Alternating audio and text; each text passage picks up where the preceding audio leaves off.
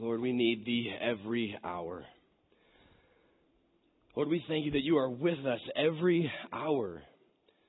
And so, God, I pray that You would be with us because we need You right here in this hour. Lord, I thank You for the time that we've had to worship together in song. And I pray that You would just continue to be with us as we look into Your word for Your truth, that You would speak to our hearts as we have lifted them up to You this morning. We pray all of that in the holy name of our Savior, Jesus Christ.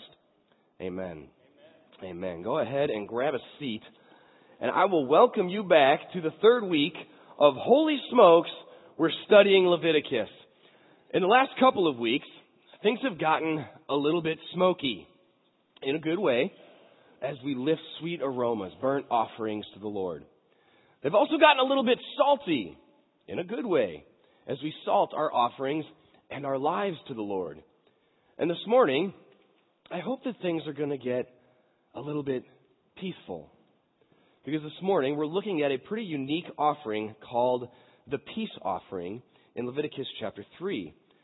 Now, if you remember, kind of the big picture, the overarching story of the book of Leviticus is that God has made a way for the commonplace to enter sacred space.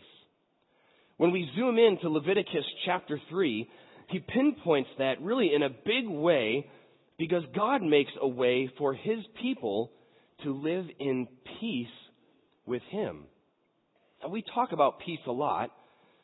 Sometimes we just mean that we're not at war with a neighboring country. Sometimes we just mean that we're not at war with someone in our own house. Right? Sometimes we mean that things in general seem to be going well and overall we're feeling peaceful. Well, when God talks about peace in Leviticus chapter 3, it includes those things, but it's really something much bigger and something much deeper than all of that. And so we're actually going to spend a decent amount of time in the first half of the first verse of Leviticus chapter 3 to make sure that we understand this concept of what it means to live in peace with God. And so if you look at that first verse, where we see that God makes a way for His people to live in peace with Him, this is what it says. When His offering is a sacrifice of a peace offering. I'll stop right there. A peace offering. Now, what's really interesting about this is that really this isn't a request for peace, but it's a response to peace. And the word for peace there is the Hebrew word shalomim. Shalomim. It's the plural form of the word shalom. You may have heard the word shalom, and that's often used as a greeting to say hello or goodbye, essentially meaning peace to you. I hope things go well for you. Good day to you. But shalomim is the plural form of the word. Now, we don't really do this in English, but in Hebrew, they use plurals like this to give a sense of the deepness of an abstract idea. So, for example, if someone is smart, you might say they have knowledge. But if someone really has a depth of knowledge, if they really have a depth of wisdom, in the Hebrew language you would say they have knowledges. Like they have all the knowledge. Same thing here. This word peace is really like pieces. The idea of all the peace, all the kinds of peace, and just all kinds of peace is what's really being captured here. And so it's this sense of well-being and this sense of wholeness, fullness, security, certainly, rest. For God's people, they would specifically be thinking about wars, battles, things that are going on around them, that when they have security and rest from that. It also has a deep concept of fellowship with God. And at the very heart of all of this is atonement and salvation. Because without that, they could not live in peace with God. Without atonement, these people were essentially God's enemies, separated from Him, not only by the fact that they're commonplace, but also that they're sinful, that they're broken, that they have turned their backs on God in some way in their lives. And so atonement allows them to live at peace with God. So as we think about this, we can picture some of these things. What has to be happening in your life for you to feel like you have well-being, for you to feel like you have wholeness, to feel like things are going well and things are at peace? Maybe it's a business deal that just goes down exactly how you were hoping it would. Or the stock market picks up and your portfolio is looking pretty good. Maybe we have a sense of well-being when all of the kids are healthy and we just had a really awesome date night with our spouse this week. And just things kind of seem good. And those circumstances are definitely part of it. Those are some of the ways that we can see God's goodness and God's blessing in our lives, but still, those are really only circumstantial. And so the reality is that for all of these things and for the peace offering, even if the circumstances change, the deal doesn't go down how you hoped, all the kids are sick and they're getting each other sick and it just keeps going around and around and you haven't had a date night in 3 months, still, the foundation of our peace with God is that atonement, that salvation. That's the absolute bottom line that gives us the sense that even when we don't feel peaceful, we have all the peace. In fact, God is very specific about making sure that we know how we can live in peace with Him. And in a lot of ways, that really captures the story of the entire Bible. From cover to cover, you can walk through and see how hard God works to make sure that He is with us and that we know He is with us.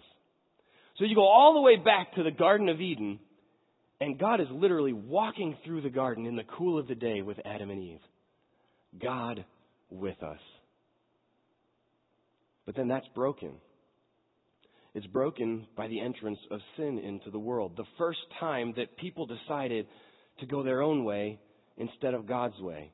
And yet God says, I will make a way to be with you and I will make sure that you know I am with you. And one of the ways we see that is as He brings His people out of slavery in Egypt, He gives them a pillar of fire and a pillar of cloud to lead them by night and by day, that wherever they go, they can point at that and say, we know God is with us. He is here and He is leading us. And so they would follow it all night, all day, and wherever it stopped, they set up the tabernacle, the tent of meeting, the very thing that we have been studying here in the book of Leviticus. A physical place that God chose to say, this is the place where I will be with my people. This is the place that I will meet with you. This is the place where I will make peace with you, where I will make atonement with you so that you can live in my peace and live in my blessing. And after a certain amount of time, the tabernacle wasn't needed anymore because they finally had their own homeland. They came into the land that God had promised, into the city of Jerusalem, and they were able to build the temple, an actual brick and mortar place that God said where the tent had to move and it was put up and it was torn down and put up again. The temple stands firm. It is stone, it is rock, and this is the place that I choose to meet with my people, to make peace with my people. But then His people are taken into captivity. They can't get to Jerusalem anymore. They can't get to the temple anymore, and they begin to fear, God is not with us anymore. How can we be right with God if we can't get to the temple? And so through the prophets in that time, God taught them that although He had chosen this building, just as He had chosen the tabernacle, just as He had chosen the pillars, it does not contain Him. He tells His people, I am with you wherever you go. And after 400 years of silence between the Old Testament and the New Testament, God took on a new physical place to be with His people. The Word became flesh and dwelt among us. That word dwelt can be translated tabernacled. God chose a physical body, the God-man, Jesus Christ, to come here right on our level, right in our midst, to tell us, I am with you. And this is the way that I have chosen to make atonement for you, so that you can live at peace with me. That is why Jesus Christ was here. It's no mystery then that He would be called Emmanuel, God with us. Because He was the way that God had chosen, that God was going to dwell here in the flesh to make peace with us. And in fact, Isaiah 53 one of the Old Testament prophets, as he looked forward to the Messiah that was coming, this is what he said. He was wounded for our transgressions. He was bruised for our iniquities. The chastisement for our peace was upon him. And by his stripes, we are healed. Now that's really important for us to understand before we finish Leviticus 3. Like if we don't have a handle on where our peace comes from, then the rest of the chapter won't make any sense. But if we can get a handle on this, because here's the reality, as we study through the book of Leviticus, this is full of laws that God has set up to show us what his holiness is like, to show us how we can be made holy, how we can live holy lives in his presence. It's also full of the things that go wrong when we don't live up to that. And if you're like me, and I hope you are like me in this way, because when I read the book of Leviticus, it can be heavy.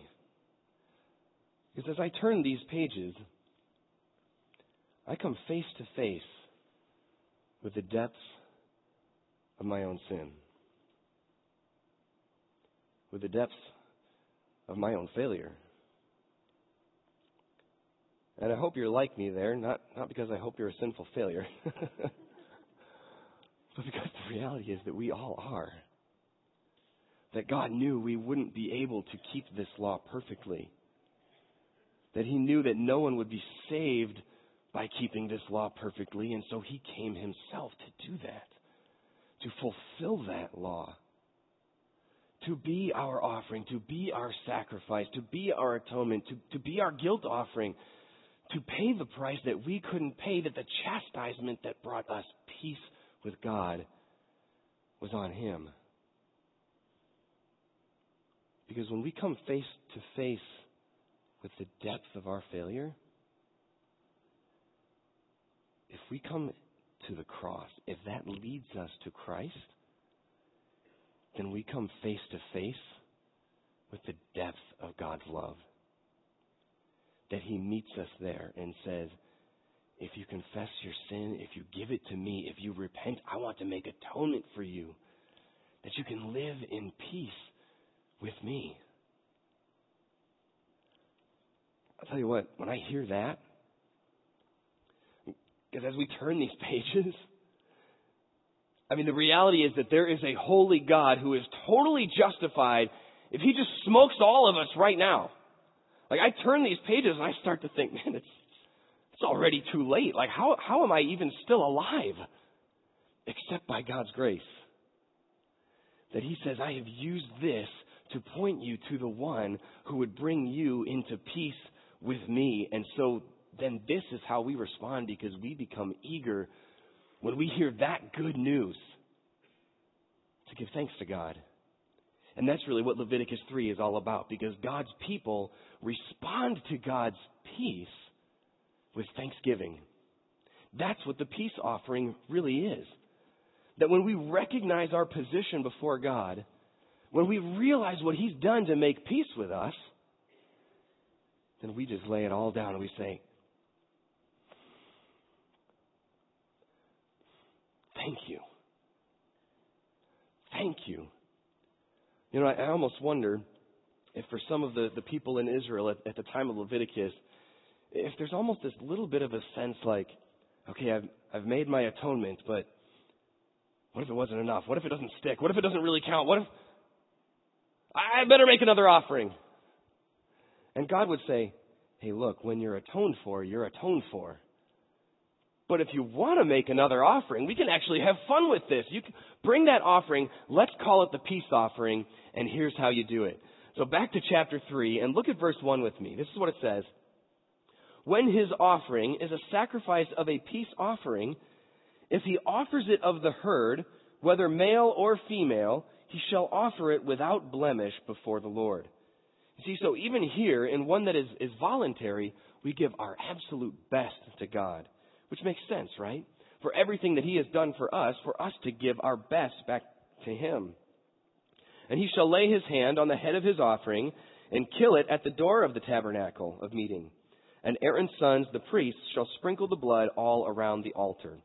Now, it's important there that the sacrifice is killed at the door of the tabernacle of meeting.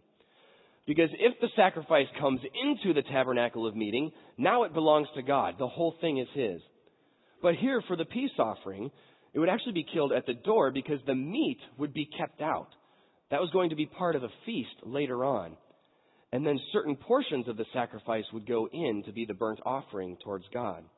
And so it tells us that in verse 3, then he shall offer from the sacrifice of the peace offering an offering made by fire to the Lord, the fat that covers the entrails, and all the fat that is on the entrails, the 2 kidneys and the fat that is on them by the flanks, and the fatty lobe attached to the liver above the kidneys he shall remove. And Aaron's sons shall burn it on the altar upon the burnt sacrifice, which is on the wood that is on the fire, as an offering made by fire, a sweet aroma to the Lord. That language sounds familiar, doesn't it? Now, you see, the way that this is pictured is very clear about the anatomy of this animal. All of the fat, cut it from here, cut it from there, cut it from there, because the fat was considered the best portion. And so the fat was going to be God's portion. While the meat was held out for the feast that was to come, the fat was going to be God's portion of that feast. And so what's pictured here is really a major sacrifice, a costly gift, and yet this was probably the most common offering done by the Israelites for one simple reason: you could do it whenever you want. And so people living in peace with God could wake up every day and say, God, I'm thankful for. God, I've seen you bless me this way. God, despite all the circumstances around me, you have given us atonement and we're at rest with you. Today, we want to say thanks. And so frequently they would bring this offering in. Now there's an interesting note here. In the midst of all of this, cut this fat, cut that fat, notice that it says it would be burned on the altar upon the burnt sacrifice, which is on the wood that is on the fire.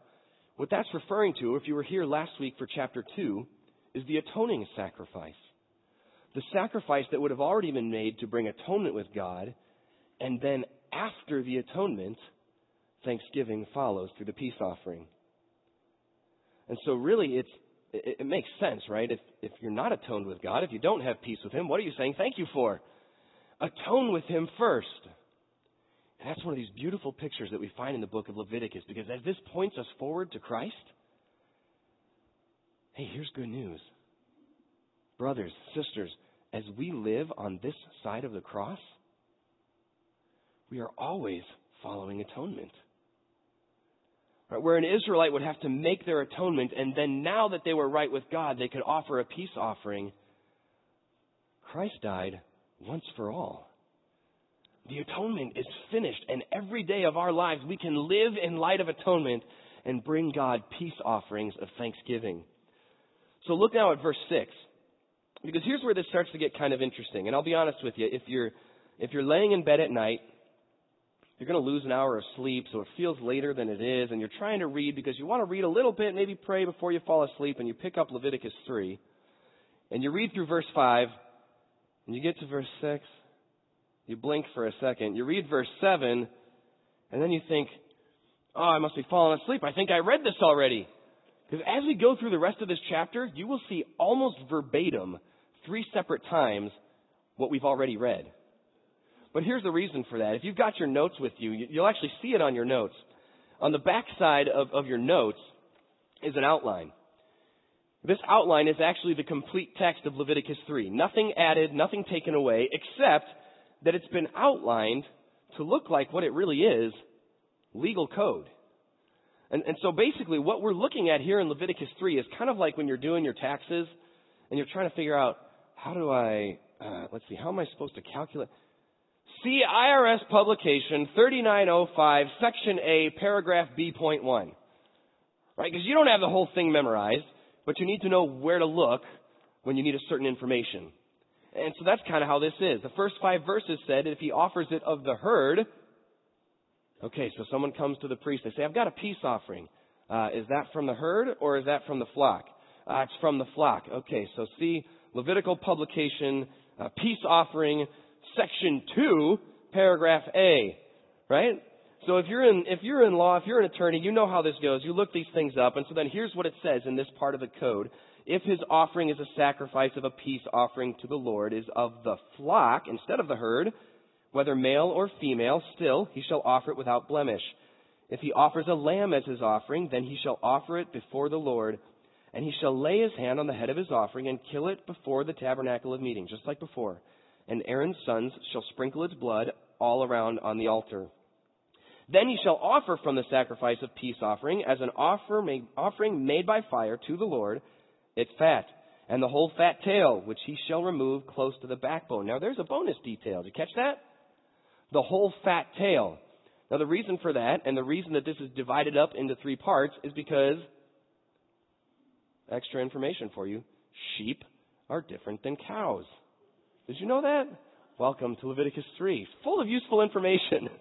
But this is why, because the sheep that they had at that time had they called it a fatty tail. It would start about halfway up the spine, go all the way down to the tip of the tail, and it was almost completely fat, so that just the tail could weigh 15 pounds. But if the fat is God's portion, you didn't have to worry about this on your herd, but it matters on the sheep. We don't want to miss any of the fat, and so make sure you get the whole fat tail, which he shall remove close to the backbone. And the fat that covers the entrails, all the fat that is on the entrails, the 2 kidneys and the fat that is on them by the flanks, and the fatty lobe attached to the liver above the kidneys, he shall remove. Now watch verse 11, because verse 5 said it was an offering made by fire, a sweet aroma to the Lord. Look at how verse 11 tweaks that. And the priest shall burn them on the altar as food, an offering made by fire to the Lord. So not only is it the sweet aroma, like you can smell, it's almost time for dinner, but now this part, this burnt offering, this sacrifice, is food for God. His portion of a fellowship meal that he's going to share with us. If you look at verse 12, we see then the third way that this sacrifice could be done.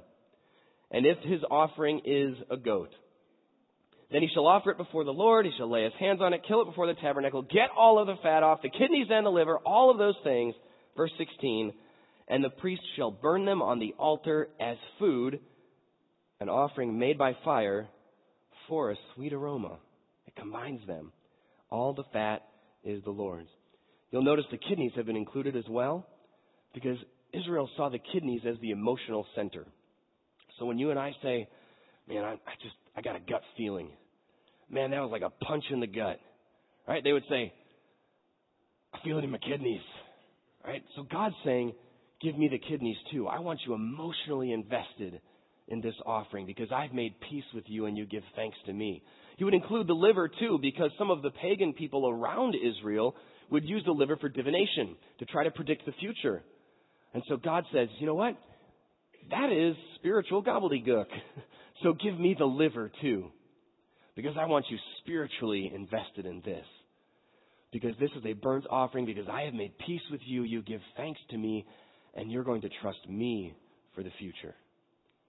And so this is the peace offering, how God's people respond to God's peace with thanksgiving. And there's a number of these examples in the Old Testament. And there are times where it's made to fulfill a vow or as a free will offering.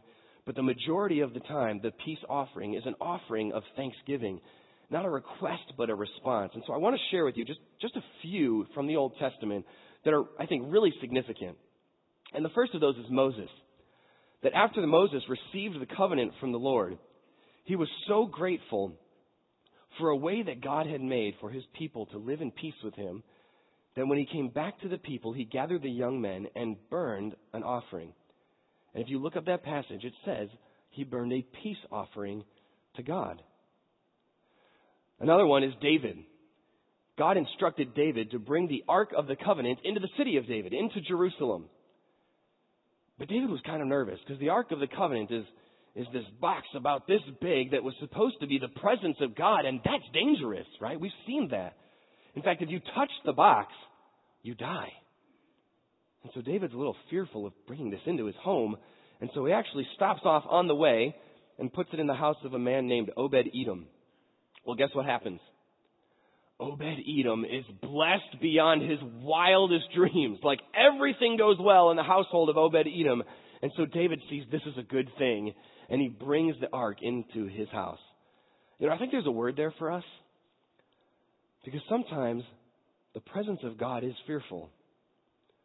But when we realize how good it is, we want to draw near and we want to give thanks. And that is exactly what David did.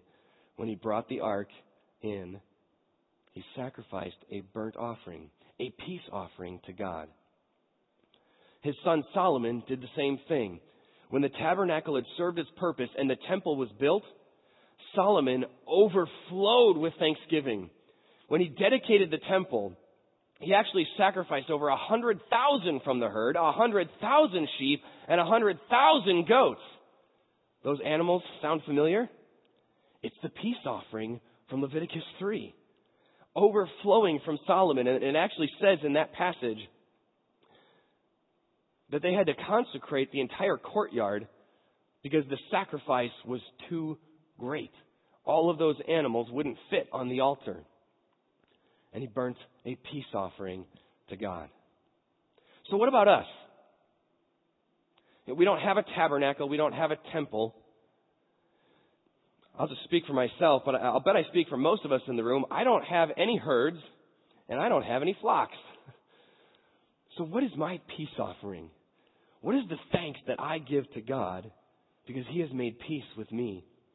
Well, I think there are a lot of ways that we can do this, and you could probably write down 3, 4, 5 of your own right now, but I want to share just a few with you that I found helpful. And one of those is to keep a thanks journal. I've had enough people in my life who are a lot wiser than me and a lot more experienced than me tell me that they do this and that I should do this, that I have finally started doing this in the last year. Just to take a little bit of time every day, whether in the morning or in the evening, just a few minutes, to write down and pray about 2, 3, 4 ways that God has blessed you that day. Things that you are thankful. Because the reality is, in our lives, it's a lot easier to focus on what went wrong, what we have to try to fix, and what we've got to get done tomorrow, and to lose sight of the ways that God has blessed us. And so this has been an absolutely transforming thing for me in my own life, to be able to take that time and say, in spite of my circumstances, I know God is good. And when I think back just through 24 hours, it's like the ways that He is come flooding to me. And that even if everything else is falling apart, I always have one thing to be thankful for. That bottom line, that foundation, the atonement. The peace that He's given me through Jesus Christ. Maybe that you're sitting here this morning and you're thinking, that's great, that's all well and good, but I'm not feeling that. It doesn't feel peaceful. I can't think of things. There's so much going on. Like when you mentioned that before, that's me. The business deal went south. The marriage went south. All of the kids are sick. I actually lost my job and I'm trying to sell my house and it won't sell. Nothing is peaceful. This is one of those places that sometimes as Christians, we accidentally back into a place where we say, I'm a Christ follower, but things aren't going well, but I'll just pretend it's fine. Well, I'm thankful, I'm peaceful, no, it's good, everything. That's not what God is asking us to do. Because He knows that there's times that things aren't peaceful. I mean, you can read the book. There are many faithful servants of God who knew joy and peace in the midst of turmoil. In fact, I was talking to my aunt this week. As some of you know, like many of you, I have a family member who's dealing with cancer. And my Aunt Lynn was diagnosed recently just completely out of the blue. No family history, no nothing, just stomach ache. And you go in and you find out you have cancer? And so she's in intensive chemotherapy right now. But one of the things that's been so inspirational to me is as I see her dealing with that on her blog, on her Facebook, she keeps posting things that she's thankful for. And it always ends with some kind of statement like, because God is good or Jesus loves me. And so I talked to her yesterday afternoon asking her if it'd be all right if I just shared some of this with you guys. And she said, okay, but you have to be honest that this is extremely difficult. That I don't wake up joyful and thankful and just say, well, it's cancer, but I know God. It's hard. It's a battle. And sometimes she says, all I can do is just repeat to myself, Jesus loves me. This I know, for the Bible tells me so. And for that I'm thankful. And for that I know peace. And that gives voice to thanks. And I think that's another way that we lift a peace offering to God is give thanks. Verbally. To Him in prayer, but also by sharing that with one another. Because when I hear that from Aunt Lynn, that makes me want to give thanks. For her example, for the depth of her faith, but for the depth of His love. That when we can share with other people ways that we have seen God be good, even in the midst of unpeaceful circumstances, then we invite them into peace, into this peace offering. So give voice to thanks. I tell you that our enemy would love to use those moments to create fear in us, to create anxiety in us, to create discontent in us, to tell us that we don't have peace, that God can't forgive us, to pull us back into guilt, into shame. But God would say, if you believe in Christ, right, as Romans 5:1 said, that Neil read for us, that you saw on the slide, that if our faith is in Him, then we have peace with God. We have confidence in that, and we give Him thanks. And so the third way that I would give you there is that it's not just words, but it's actions. The peace offering was an expensive offering. A herd, a sheep, a goat. These financially are significant gifts. And so one of the ways that we show our thankfulness is that we show generosity to God. And we show love to God. And sometimes that's showing generosity and love to the people around us, that we give generously to God and to others. In fact, that's really the way that the peace offering wraps up. Because God's people remember God's peace with a meal. In chapter 7, we'll talk a lot more about the meal. But I want to give you just some of the highlights here. Because again, if you look at verses 5, 11, and 16, we've seen these, how this sacrifice is a sweet aroma to the Lord. Almost a summoning to dinner, that the meal's about to happen. And then that it's food for Him. All the fat is the Lord's. And verse 17 says, this shall be a perpetual statute throughout your generations. In all your dwellings you shall eat neither fat nor blood. Now that becomes a piece of legal code, but it really makes sense, right? If we bring this peace offering, and remember, it's killed at the door of the tabernacle because the meat is being held out for the feast. But the fat, the best portion, is God's. That's His part of the meal. And so it'd be really weird to come to the peace offering and say, God, you've been so good to us. We're so thankful. Let's share this fellowship meal, but no food for you. We're keeping the fat, right? And we eat God's portion. So the last verse is a reminder that this fellowship must be with God for it to have any meaning for the rest of us. And so you don't eat the fat. All the fat is the Lord's. That is God's portion of this fellowship meal. In fact, in the New Testament church and in the early church, whenever people celebrated the Lord's Supper, they would reflect on the peace offering because that was a fellowship meal shared with God to remember how God made peace with us. How the body and blood of Christ were broken as our sacrifice so that we have peace, so that we can give thanks. You know, in some of the other offerings, it gives a way for people who are poor and they don't have a herd or a flock to be able to give. And it says you can bring a couple of birds. Well, this one doesn't have that.